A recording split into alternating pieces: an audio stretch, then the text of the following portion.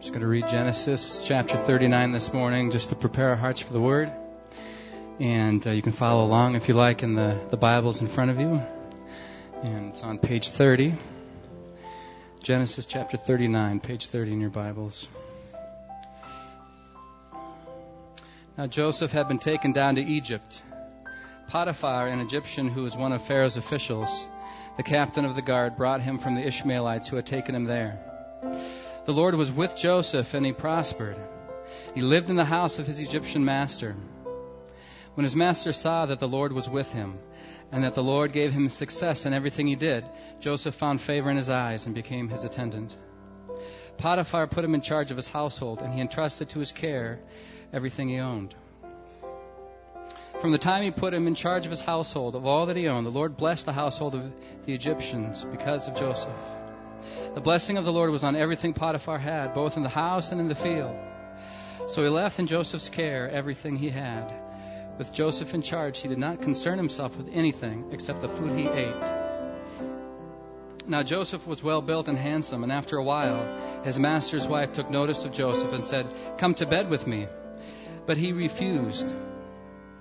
"With me in charge," he told her, "my master does not concern himself with anything in the house.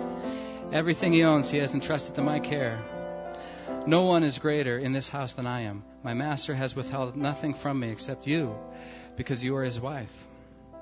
How then could I do such a wicked thing and sin against God?" And though she spoke to Joseph day after day, he refused to go to bed with her or even be with her. One day he went into the house to attend to his duties, and none of the household servants was inside. She caught him by his cloak and said, "Come to bed with me." But he left his cloak in her hand and ran out of the house. When she saw that he had left his cloak in her hand and had run out of the house, she called her household servants. "Look," she said to them, "this Hebrew has been brought to us to make sport of us. He came in here to sleep with me, but I screamed. When he heard me scream for help, he left his cloak beside me and ran out of the house." She kept his cloak beside her until his master came home. Then she told him this story. "That Hebrew slave you brought us came to me to make sport of me. But as soon as I screamed for help, he left his cloak beside me and ran out of the house." When his master heard the story, his wife told him, saying, "This is how your slave treated me." He burned with anger. Joseph's master took him and put him in prison, the place where the king's prisoners were confined. But while Joseph was there in the prison, the Lord was with him. He showed him kindness and granted him favor in the eyes of the prison warden. So the warden put Joseph in charge of all those held in the prison, and he was made responsible for all that was done there. The warden paid no attention to anything under Joseph's care, because the Lord was with Joseph and gave him success in whatever he did. Thank you, Lord Jesus, for your word. Thank you, Lord, for your faithfulness. Thank you, Lord, for the obedience of Joseph. And Lord, I just pray that as Tom brings your word this morning, that you would just anoint him, God. That you'd give us ears to hear, hearts to listen, Lord, to be obedient to you, Lord. Hallelujah. Thank you, Jesus.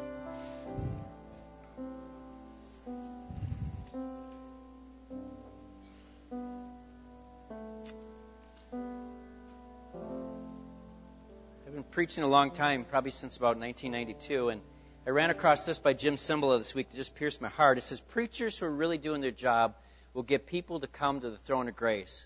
That is the true source of grace and mercy." So if at the end of the service your only response is, "Good job, Tom," you missed the point. It is my heart, it is my desire, it is my passion always to take us through the presence of God, because it is in His presence that we are changed and changed alone. And if you look to a man or a woman, to a book or a tape or a cassette or anything, you're going to miss the point. When people used to order messages from me and from my ministry and would get the stuff, I always thought, did you get the Lord or did you get a message from man? So it is my heart that the Spirit of God, as I preach today, would convict you with righteousness and truth, but He would also minister with words of knowledge and words of wisdom, so that you would know that the living God has heard your situation and has manifested His presence in your life. Amen? We've been doing a series called Living the Dream. Pastor Jim, I really like what he said. He said, a dream is a high ideal, a holy ideal, an aspiration towards a particular goal, a compelling plan we want to accomplish, a course that we are passionate about, a call to a particular kind or place of service. It is a vision of something we want to accomplish in that service. When we begin to live out God's kingdom dreams, we find ourselves engaging in our kingdom's enemy. The enemy will do all that it can to destroy both a kingdom dream and a kingdom dreamer. Today, my title of my message is Seducer of the Dream. I want to look at those of who are in our life that are seducers of the dreams that God has placed inside of your life. Some of those dreams have been inside of your life since you were born. And then it was only through the revelation of Jesus Christ as Lord and Savior and relationship to the Father that there was a manifestation of unfolding of the dream that God's called you to. That's why some of you didn't fit into the places you tried to fit into. That's why sometimes life didn't make sense. There was an unusualness about who you were until you understood the calling and the purposes that God has for your life. You were created for good works, the Bible says, which God knew of beforehand, even before He revealed Himself to you. But also in that process, there's been the enemy of God, the enemy of our soul, the Satan himself, who's been trying to seduce you away from those dreams. I really believe God wants to unpack something today, that if you listen in your presence, your heart, it will change the way you think. And that's not hyper stuff here. There's something that went off in my heart in the last month that radically shifted and changes my perspective on what God was doing in my life. The entrance of His Word brings illumination and light. It's for correction, for reproof, but it's also for putting us in a place where it separates the spirit man from the flesh side of us. And there's too many of us that live in the flesh. And if we're going to talk about dreams, you can't manifest the presence of God living in your flesh. There has to be a separation where the Spirit of God that's placed in your heart comes alive, and suddenly what He says matters more than what the flesh says. If we're going to look at seducers of the dream today, in the Hebrew, the word seducer means to wander away. It means to lead astray. Like this. It means to vacillate or reel or stray, both literally and figuratively. James says a double-minded man is unstable in all his way. That's what a seducer does to you. One day you believe God's calling for your life. The next day you don't. Hands can be laid on you, oil poured on your head, and all of a sudden it's like, I know what God wants, and on the way home your wife can speak a word that suddenly kills that dream, or your husband, or your kids, or your mother, or your father. It means to vacillate back and forth. Seduce also means to go astray, to deceive, to dissemble, to err, to pant, to seduce, to stagger, to cause to be out of the way. In the Greek, it's very similar. It also means to objectively be fraudulent, subjectively stray from orthodoxy or piety. It's delusion, it's error. So when we're talking about seduction, seducing of the dreams, we're not talking about something that's good. We're talking about something that probably has described the life you've lived in. And this whole year of dreams is not a good thing for you because you don't want to talk about dreams. Because you pressed in and the enemy has come in and has caused you to wander and to stagger. And it's not been a good thing. It's time to do a little damage to the kingdom of darkness today. Amen? If God has created us and fashioned us and purposed us for good works, then it's time to start hearing what He has to say. And it's time to start hearing what He has. And I love this story because if you look at it through the eyes of the Father, you realize all hell didn't break loose in the story. All heaven was priced into the side of this thing, if we choose to listen with the heart of God. A seducer is a person who entices, allures, who especially entices to engage in sexual intercourse. In the Hebrew, one of the words for know means intercourse. Adam knew Eve, but more importantly, Adam was known by the Father. And the enemy's goal ultimately, write this down somewhere, his ultimate goal is to separate you from the love of the Father. That's his goal. It's not to take your car, take your kids, take your house, take your wife. It's none of that stuff. He wants to mess with your relationship with the Father. That's what the cross of Jesus Christ came to pay us to get us back to. The relationship with the Father. His ultimate goal is to remove you from the Father. Okay, so that's the enemy. That means that Jesus' ultimate goal is to get you into relationship with the Father. The seducer of your dream, his whole goal is to knock you out and say, yeah, but God said, and God, can that really be you? And to cause you to sit there and waver in your mind about who God is and the reality of what you've seen versus what the Word of God says. See, on one hand, the seducer in Joseph's life was Potiphar's wife. Seemingly, the story has nothing more to do with but an adulterous situation, a proposition, a once-in-a-life opportunity to be with, I assume, this beautiful woman, because it doesn't say he ran out of there because she was ugly. He was handsome, we're told that, but I'm guessing, the way that politicians tend to have someone on their arm to make them look good, that this was a beautiful woman. Let's just go with that thing. So it looks on the one hand just a story about temptation to give in or to not give in. On the other hand, this had everything to do with his dream. The test would be his ultimate calling. Would he say yes or would he say no? Would he give up his dream for a temporal, carnal, lustful situation, or would he say no and to press into the purposes and the plans of God for his life? Ultimately, this would be the benchmark of his life, not in spite of the dream, but because of the dream. There was an anointing on him. It says in Genesis that the enemy made war with his seed. You are part of the seed if you are grafted in the vine. The attack is to try to destroy you. All throughout Scriptures we see the attack is to destroy the lineage of what God has called. So when he's destroying the babies, Herod's going around destroying the baby, he's trying to destroy the seed. The enemy wants to come in there in your life, in your situation, and to destroy what God has deposited in you through Jesus Christ. Potiphar's wife was really a seductor of Joseph's dream. She tried to entice him away from the dream. She tried to say, in essence, what I have for you is better than what God's plans and purposes are for you. She tried to convince him that nobody would know, that there'd be no long-term effects. I love this. Proverbs 6 says this, for by means of a harlot, a man is reduced to a crust of bread. An adulteress will prey upon his life, you could actually say, or her life. Can a man hold fire to his bosom and his clothes not be burned? Can one walk on hot coals and his feet not be seared? And yet this woman was saying, it's not a big deal. Everyone's gone. Everyone's missing. It'll be fine. It'll be okay. Potiphar's wife was daring and shameless in her enticement, urgent and violent in her temptation. Day after day after day, she seduced it. And some of you have been listening to the father of all lies, and he's been speaking lies in your life, not just once, but over and over and over and over, and saying, come this way. This has got life. This is better than what God wants. This is more important. And some of you have fallen for it. And some of you have been trying to fight, and you've been going back and forth. It's time to do some damage to the enemy's camp today. Potiphar's wife went to Joseph every day trying to seduce him away from the dreams and the purposes of God for his life. The essence of this story is that Potiphar's wife was really a pawn in the hands of Satan. That's who was ultimately behind this whole attack. She was walking in the lust of her eyes, not in the purposes of God. She was scandalous and devoid of any virtue and honor. Her temptation was from the pit of hell itself. Because if you notice the other people, the other characters in the story, they recognized the anointing that was on Joseph's life. They recognized that the presence of God was with him, to the point that they're suddenly taking keys out and saying, you're metaphorically in charge of all these. Literally, you're in charge of things. They're saying to him, in essence, we see the presence of God in your life, and we are going to walk in that anointing. Potiphar's wife was so delusional, so deceived, that she couldn't see that what Joseph had was more important than what she wanted. Seducers are relentless. They don't back off.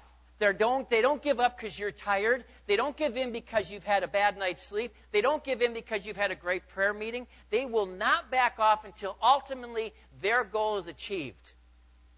That's what makes it so important we understand what they're trying to do. Their goal is to win.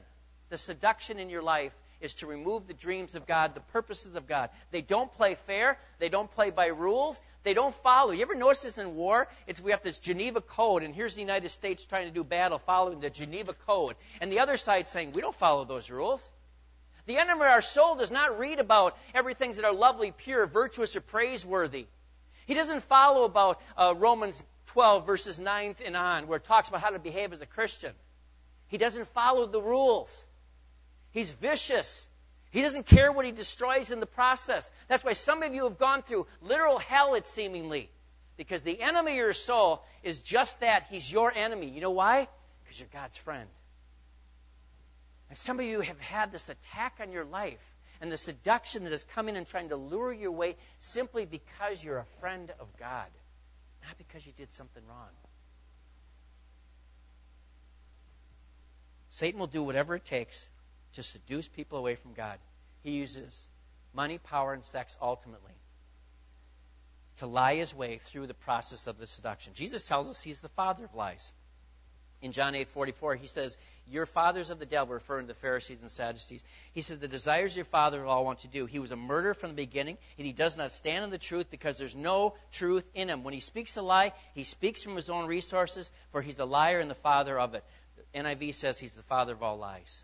Satan's goal ultimately is to destroy you. He's not coming in there trying to hurt you. So why are you playing with him?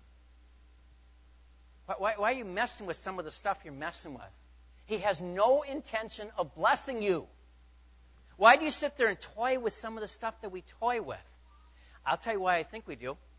We listen to the father lies, and we don't realize that what we're doing is walking on this dangerous ground between the purposes of God and the deception of the enemy. Jesus says in John 10:10, the first part, the thief does not come but except for one purpose. He's there to steal, and then he's going to kill it, and then he's going to ultimately destroy it. He's not playing games. He doesn't want you leaving with a little woundedness. This is not whoever gets the most goals in the game or the most scores at the end wins. His goal is to take everything from you and then to kill it and then to remove it to a place that is obliviated. It's no more. That's not the purposes of God. Many times in the Bible, we see Satan seducing people away from the purposes and the dreams through life. Esau, Genesis 25. Esau was seduced from his dream by a morsel of food. He sold his birthright because he was hungry. Hebrews 12:16 says this, "Lest there be any fornicator or profane person like Esau, who for a morsel of food sold his birthright." Deception. He was the first child. He should have had it all. Deception, the deceiver said, a morsel of food is more important than the dream and plans that God's got for your life.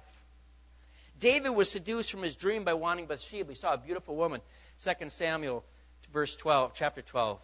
And he ended up fathering a child and authorizing and ultimately committing murder in place of the dream that was calling on his life. You read the story about how Samuel came and anointed David in front of all these other brothers. This man was seduced away from the dreams and purposes of God. And if you read the end of his story, God's name is still on that guy. And I think he holds him up higher than anybody else in the Bible at times. But ultimately, he was a lousy father and a lousy husband. And he has a scar and blemish in his life, in here, not in the eyes of God, but in his life, that he has to always try to get past. Judas was deceived and seduced from his dream for 30 pieces of silver, Matthew 26. And he ended up killing himself in the process. He didn't get the dream or the silver. Listen to me. If you want God's dreams fulfilled in your life, you are going to have to learn to say no to the seducers in your life for the sake of the bigger dream.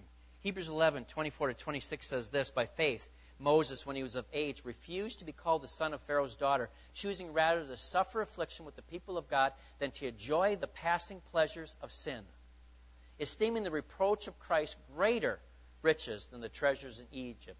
He looked to the reward." There's got to be something inside you that says there's something more important than this short carnal temptation. There has to be.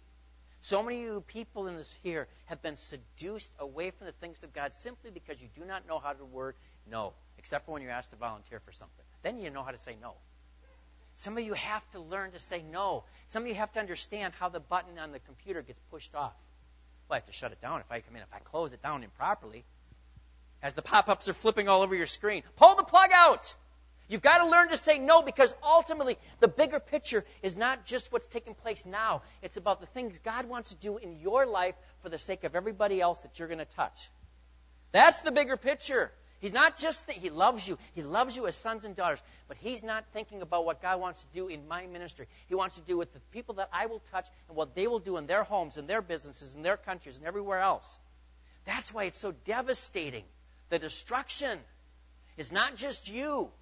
Every time we read the stories of David and others that failed in the test, someday they're going to have to say, I wish that never happened to me. They're great stories for us to learn from, but they're not the same story as like Joseph, who did triumph victoriously, as we read in this story. Satan would love for us to believe, especially us guys, that Joseph made the wrong decision in this story. Joseph turned down the chance of his lifestyle, and look what happened to him. It wasn't blessing that flowed. It got worse. Joseph goes, as we read a few weeks ago, that Joseph goes and says there's a dream for him, and then he goes and tells another dream for him, and he gets sold and thrown into a pit, and ultimately ending up in Egypt. And then he gets in a place where suddenly he's got some prominence and trust and security, and things that look like they're going good, and this woman gives an opportunity, and most politicians, as we read, Democrat or Republicans, give into this stuff. Joseph didn't, and you think God would say, that's my man, we're going to bless him. Instead, he gets worse. Potiphar no longer trusts him, throws him into prison, and seemingly, Satan would love for us to believe, this guy really missed it. Because this says, in essence, if you say no to God, he's just going to go and continue to work on you and to beat on you and to strike you down. And so what difference does it make? Might as well give in. Seemingly. And yet we know the end of the story where, in Joseph, chapter 50 is a whole different story when we see what really took place and what was really take place. There's something about us, men especially, we've got to learn to start saying no to some of these things. And women. Once again, seemingly, Joseph got the short end of the stick. Once again, it seems like he was in a position further and further away from the dream that was on his life. I mean, God does not give him a dream, but he gave him another dream to confirm this dream. And now he's further from it, seemingly. And that's what Satan would love for us to believe. Joseph turned down this opportunity of a lifetime, this chance of a lifetime, for a chance of something bigger. And the bigger thing is because he listened to what was going on inside of him. That the purposes of God were inside of him, and they were beating in him, the calling. And most of us have learned to shut that part off. There's got to be something inside of us, the Spirit of God rising up in us and said, I've got higher purpose, I've got higher plan, there's a greater calling, there's something more inside of it. And you know that calling, but you've learned to shove it down. And you've not listened to it as others have come along and squashed your dream and told you why you couldn't do that dream. And now suddenly the seducer comes in and says, I got plan B for you. It's actually plan A, and it's so much better. We've got to learn to not listen to that. And once again, that's why I love this year to dream again. This is the first time in all the years when I was pastoring in this church that I've ever seen a year or two describing what God is doing now. Usually at the end of the year, it explains what happened during that year. This is the first year where the water tables of my mind and my faith really believe that this is what God is doing. It's not going to be December we start dreaming. He's explaining what he's already doing, which is once again bringing back stuff to our minds, reminding us of purposes. Satan also would love for us to believe, in light of this story, that the world that we know and we live in are out of control. It's not out of control. There's nothing could be further from the truth. There is no metaphorical remote control. That the two of them, one day God has it and one day Satan has it. God is in control. He's the creator. Satan is a created being, and he is a defeated foe, and God is still in control. In this story, we see it. In your lives, I want God to show it to you. He is still in control of your life, and the destiny and the calling and the dream that's in you is still going to happen because God said it.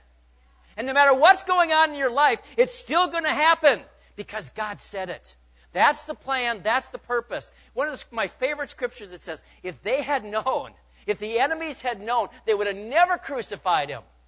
I could just see God going and saying, take your best shot. Take your best shot. Took his best shot and he says, oh no, do you realize what we just did? In the process of the death, burial, and resurrection, he defeated Satan. He put him under his feet once forevermore. The whole thing is done, and Jesus said it's finished.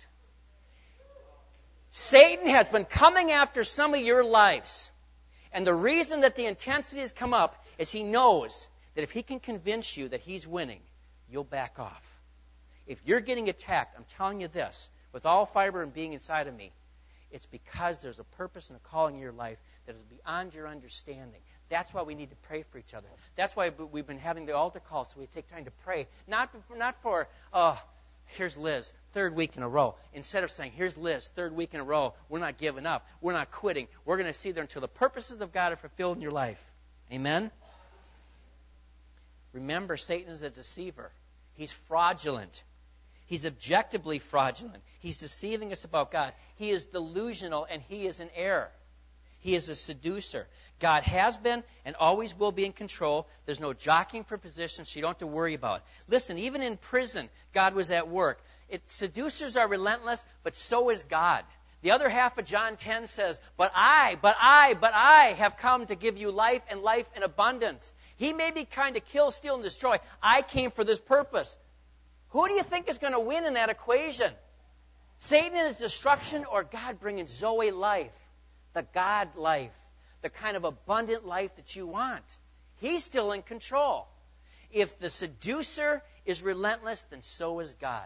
You won't relent, God, until you have it all. My heart is yours is the response to that we need to say. God, hear my cry, O God.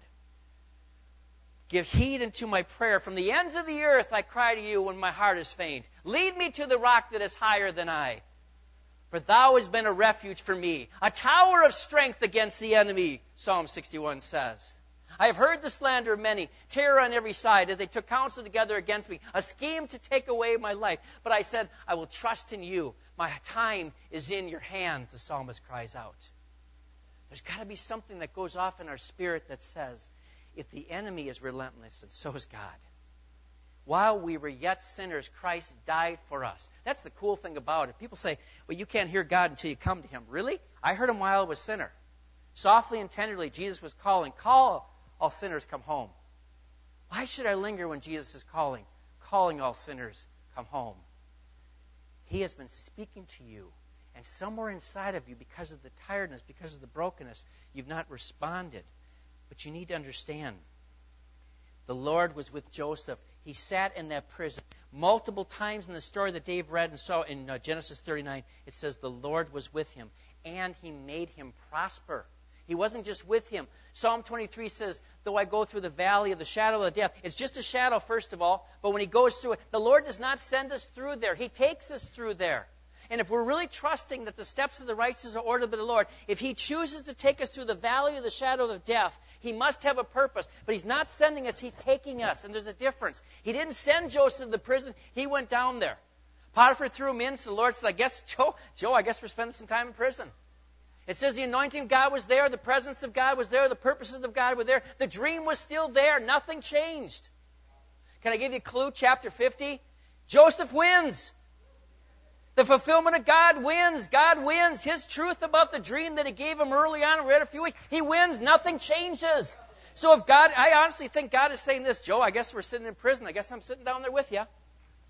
We don't see that in our situations. We think that God is coming down on us and cursing us, and for some reason, now listen, if there's something you've done wrong, I believe in the power of the Holy Spirit to come and convict us of that sin. You need to repent and respond. But some of you, all hell is broken up, and you didn't do anything wrong, just like Joseph. Why, God, why? Simply because of the purposes of God in your life. You are a threat to Him. You are a threat to Him. And that's why the attack is there. I believe this with all my heart. It's quite possible that God actually gave permission to Satan to have his way with Joseph. He allowed him to be tempted by Potiphar's wife simply, on one hand, just to test him. On the other hand, he's sitting there and saying, hey, watch my boy, how he's going to go through this one. You want to take your best shot? I know how Joe is. I know this kid. And he's going to come through with flying colors. And after it was done, the reason I think he sat in the prison is he kept speaking to him and saying, you passed the test. I'm with you. You passed the test. Well, how is this a bad thing? I'm so far away from your dream. Really? Jailer, why don't you give him a little bit of the distribution of authority here? And the jailer says, I like this guy. Here are the keys. Anything you want to do, it's yours. I don't have to look at this stuff. I'll trust it. It's quite possible that Satan, from time to time, is allowed to come into our lives, your lives, my life, and come in there and bring his bag of hell and bring temptation and bring destruction simply because God's purpose and goal is to get us somewhere else. We know He did it with Job. We know He did. Read chapter 1 and 2. There's this weird dialogue about God and Job that He says, go ahead, do whatever you want. I know this guy's not going to fail. It's one of the weirdest books of the Bible for me. Is chapter 1 and 2 of Job. I was reading this thing as we went through a saturate and said, Dad, this doesn't sound like you. I'd never let my kids go through this. Not when they were little, not now while they're adults. I certainly don't want any of my grandkids going through it. Dad, this doesn't sound like you. It doesn't sound like your character. He says, you haven't read the end of the book. You're stuck. You're really stuck in chapter 3 to 41 trying to make sense like all his other friends. Go back and read the first chapters. Chapters 1 and 2, I gave him permission. I said it was okay. It's Peter, my other favorite chapter, the New Testament version of this. Peter, my friend, my best bud, my number one disciple. I just want to let you know, Satan has, much like Job, he's come and asked for permission to sift you like wheat. And I was thinking, sure, why not? Have at it. But here's the cool thing, Peter, I prayed for you. You're going to make it. You're going to get through this one. If I heard that and I was Peter, I'd say, what are you doing, God? Like so many of you have been doing over and over again. What are you doing, God? Instead of understanding, Peter passed the test, and Job passed the test. Psalm 105 says, he sent a man before him, Joseph, who was sold as a slave. They hurt his feet with fetters. They laid him in iron. Until the time that his word came to pass, the word of the Lord tested him. There are times where Satan is given permission and authority, if you will, to come in and to test us and to attack us. Doesn't sound like the loving God. Really? Scripture after scripture I continued to find this last month. And I said, I've misjudged your character. Now help me to understand, because it doesn't sound like you. Joseph was sold as a slave to the officer of Pharaoh so that he could learn how to run a business. My take on it is this. With all those kids, Jacob couldn't afford to send his son to West Point. So he had to find some way, and so he just happened to have some unruly brothers who happened to have a road that just happened to have a pit that just happened to be in the same place that a caravan was going through, a caravan looking for some slaves. They just happened to be greedy and gave him the slaves rather than kill them, and that caravan just happened to be going to Egypt, to a place that was better than West Point, that he could learn how to conduct businesses and rule a government and have authority and have position and learn to trust God. And the end result was Egypt was saved, Israel was saved, the world was saved. How did he get there? By God allowing Joseph to go through stuff that does not seem right and does not seem fair. And it seems to contradict the dream, but it was the purpose of the dream that was driving all that other stuff. When God says yes to Satan to test people, he does so knowingly that we will come through successfully as long as we keep our eyes on him. Victoriously. Banners waving, it says he leads us in his triumph. We're more than conquerors. We're not just conquerors. Conquerors go in and take the city. We're more than conquerors. We're to take possession of areas. And he knows, the enemy knows that if he can keep us in this position, then all of a sudden everything will remain as they are. I am so this is what the Lord has been convicting me of. When I was going through Job, I said, Lord, this doesn't make sense. When I read Joseph, I said, this doesn't make sense. Why do we have chapters 3 through 41 of the book of Job? All it is the conversation about 3, 4, 5 friends that are talking about a situation. They got it all wrong. Why do we have it? And the Lord said this to me. He said, that's where you live. In so many of your conversations, and so many times that I've counseled people as a pastor, and so many times that I've been in the position of trying to understand my own life, then the Lord pierced my heart with this. He says, Tom, so much of the situations in your life don't make sense because you've never read chapter 1 and 2. I've never chosen to reveal it to you. You've got to trust me. My plans for you are exceedingly abundantly above all you could ask or mind or imagine. No eye has ear, no heart has heard, ear has heard. No, it hasn't even entered in your hearts the thing that I've planned and prepared for you. We will never, ever read sometimes chapters 1 and 2 of the story of our life. Joseph, as he was sitting in prison, didn't have the luxury like we do of flipping over to 50 to say, how does this? Oh, it turns out pretty good. Okay, now I'll walk through with you. And neither do you, and neither do I. And some of our stories don't make sense because we've never read chapter 1 and 2. Again, if you did something wrong, I believe the Holy Spirit will convict us, and we need to turn and repent and ask for forgiveness. And plead his blood and ask his mercy, knowing that if we don't turn from it, we could possibly end up in hell. On the other hand, for many of our stories, many of the stories that have taken place in this church, and people listening to me, we've prayed, we've sought God, and you didn't do anything wrong. And simply it's this. There's a dream and a purpose God's got for your life. And the path of choosing to work things in and out of you doesn't make sense that he would allow the enemy to come in there. and cause situations that are out of control. Some of you would never be in the place you are today if you had not gone through some of the hell you went through to get to you. Some of you people who come to the altar and pray for people are the most compassionate people because the life and the death that you've wrestled with from the enemy has caused you to have compassion you wouldn't have. Some of the counseling I do with pastors, I'd never had if Satan had not allowed me to go through some of the stuff I've gone through. Some of the dreams and the purposes of your life are getting refined and cultivated, and that's the goal. That's the prize of what God, He said, I've got a purpose for you, and He's allowed this because that's exactly what it's going to take to get you there. And when you learn to realize that, you've not read chapter 1 and 2 of the book of your life. You go and you say, okay, God, doesn't make sense to me.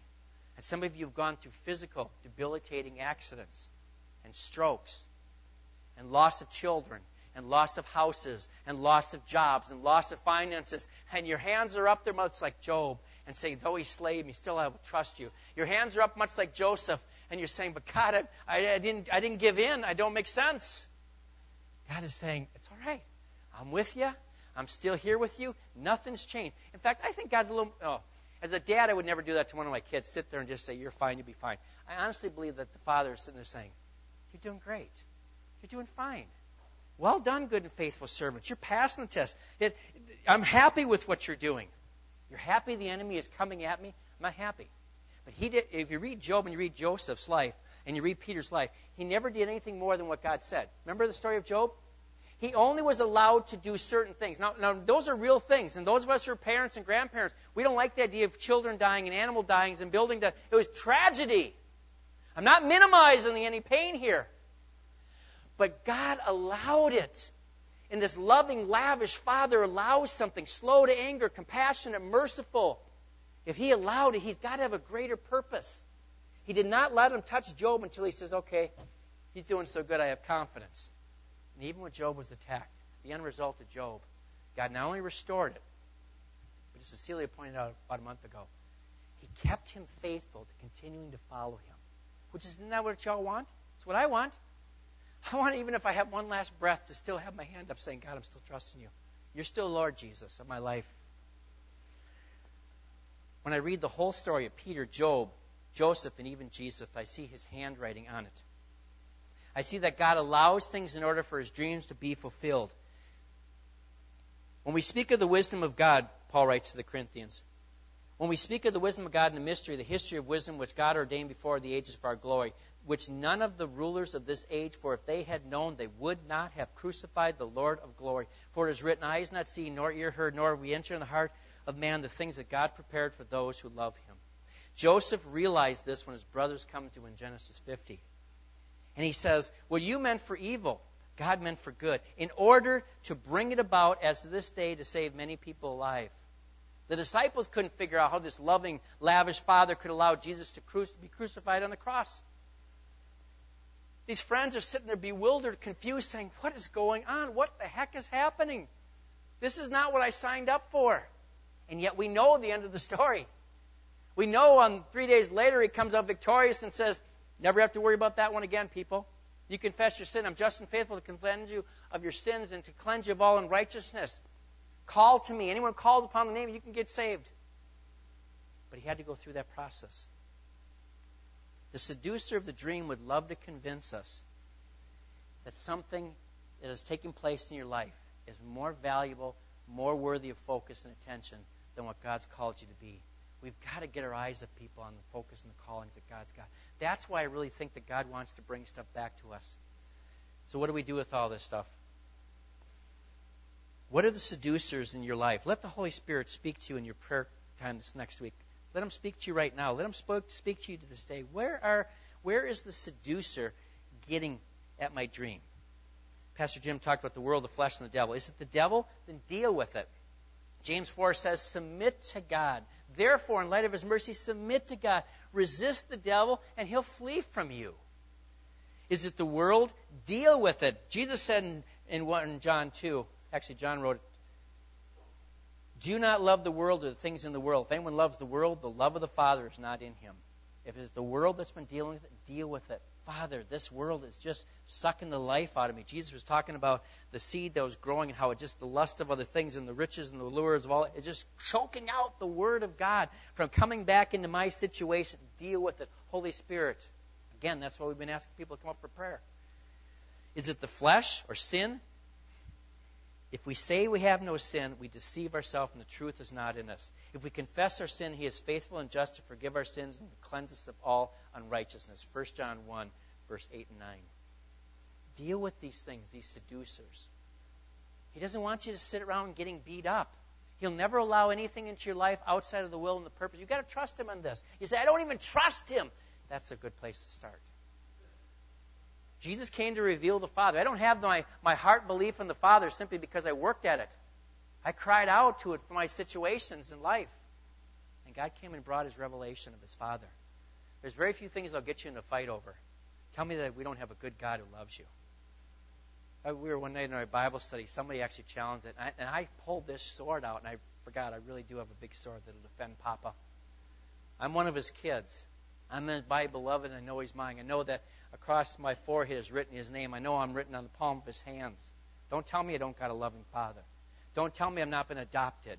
There's something inside of my spirit that cries out, Abba, Father. The Galatians, Romans says it's from the presence of God. Don't tell me you don't have a good Father. You have, but the way I get it is you come and say, Jesus, take me to Papa. Worship team, come on up here. Some of you had tests and trials and attacks that seemed to have come out of nowhere. You've been attacked, and the purpose, again, is to take away your dream. Satan has been relentless to seduce you away from the dream. And listen to me, the whole idea of this being a year of dreams is repulsive to you. I don't want to dream anymore. I've dreamed enough. Shut up. Let's go back to a year of simple devotion or casting the nets. The idea of actually someone wanting you to start dreaming again, you can't because you've been hurt and you've been broken and you've been fractured. God wants to deal with that. See, the thing is this, when the enemy comes in to seduce you and take you away, there's this loving Father that says, that's not my perspective, son, and I want you to see it. He doesn't toss us in the side and say, grow up. He never says grow up.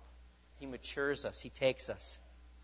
You've had your dreams shattered. Your stories are filled with real stories of loss and pain. Job's story was real loss. As a father, I cannot imagine any one of those things taking place in my life and getting through it. I can't. I've heard your stories. I cannot imagine, outside of the grace of God, how you're enduring. I cannot imagine what it's like to go through a spouse that has that go with stroke, or what it's like to be stuck in a wheelchair. I broke my back, but I still walk. I can't imagine that. I can't imagine some of the dreams that you've had broken, and people and the parents who have been abusive. I read someone's blog yesterday. They were talking about why they don't go to church. Just a good Christian woman, hurt, shattered, fractured by the church. I can't imagine that. And then someone coming alongside and saying, it's a year to dream. You've had enough. You're tired. You're broken. It's all you can do just to come to church. I came here for one purpose. It's time to dream again. God's dream and purposes for your life are not going away. That's what He's formed you for. That's what He's called you for. That's His purposes and His plan for His life. That's it. Some of you are so afraid. I'll just tell you this. Listen. You've never read chapter 1 and 2 of your life. You never have. I don't think God just says, suck it up, kid. You've got to get it through this. As a loving father, I always tell my kids what I'm trying to do. Last week, we had an altar call. And people came up for prayer. And I remember I was standing here, and this is the way the Lord shows me usually. As I'm looking across, I saw this man, and the Lord said, go pray for him. And I tried making eye contact, and he stood there with his face, his eyes looking down at the ground. And when I was leaving, he was out in the back with Pastor Jim and Brian, and they were praying for him. They were just starting praying for him. And I went and I prayed for him. And all three of us had a similar sense to what to pray from. And when we were done, he looks at me, and he said, Tom, I knew I was supposed to come up for prayer, and I thought if I keep my eyes down, you can't make eye contact with me. I said, no, wait a minute. The God of the universe wanted you to come up and get prayer. He said, yes. And you said no. That's hurt. This is the guy who has been wounded and fractured, some by his own mistakes, some by others. If you're in that position, all the more reason to come up and get prayer. There are people here. If some of you are saying, I can't even come forward because metaphorically I'm crippled in my feet. Do you remember the 4 friends that took you up and they opened the roof up and lowered them down to Jesus? Put your hand up wherever you are and say, someone pray for me. This morning I was praying for someone else, but someone come pray for me. If you're at a place that you can't even dream again because of brokenness, let's deal with that today. The seducer of the dream has convinced you that your story started in chapter 3, and I'm telling you this with all my heart. Just like Joseph, we know God was with him. We know the victory is on the other side. We know it was all part of the dream. I'm telling you with every fiber that's inside of me, your story's not done. You've not missed it. It's time to dream again. The most popular, most powerful testimony of God's grace is demonstrated not from being removed from suffering, but by enduring it gracefully.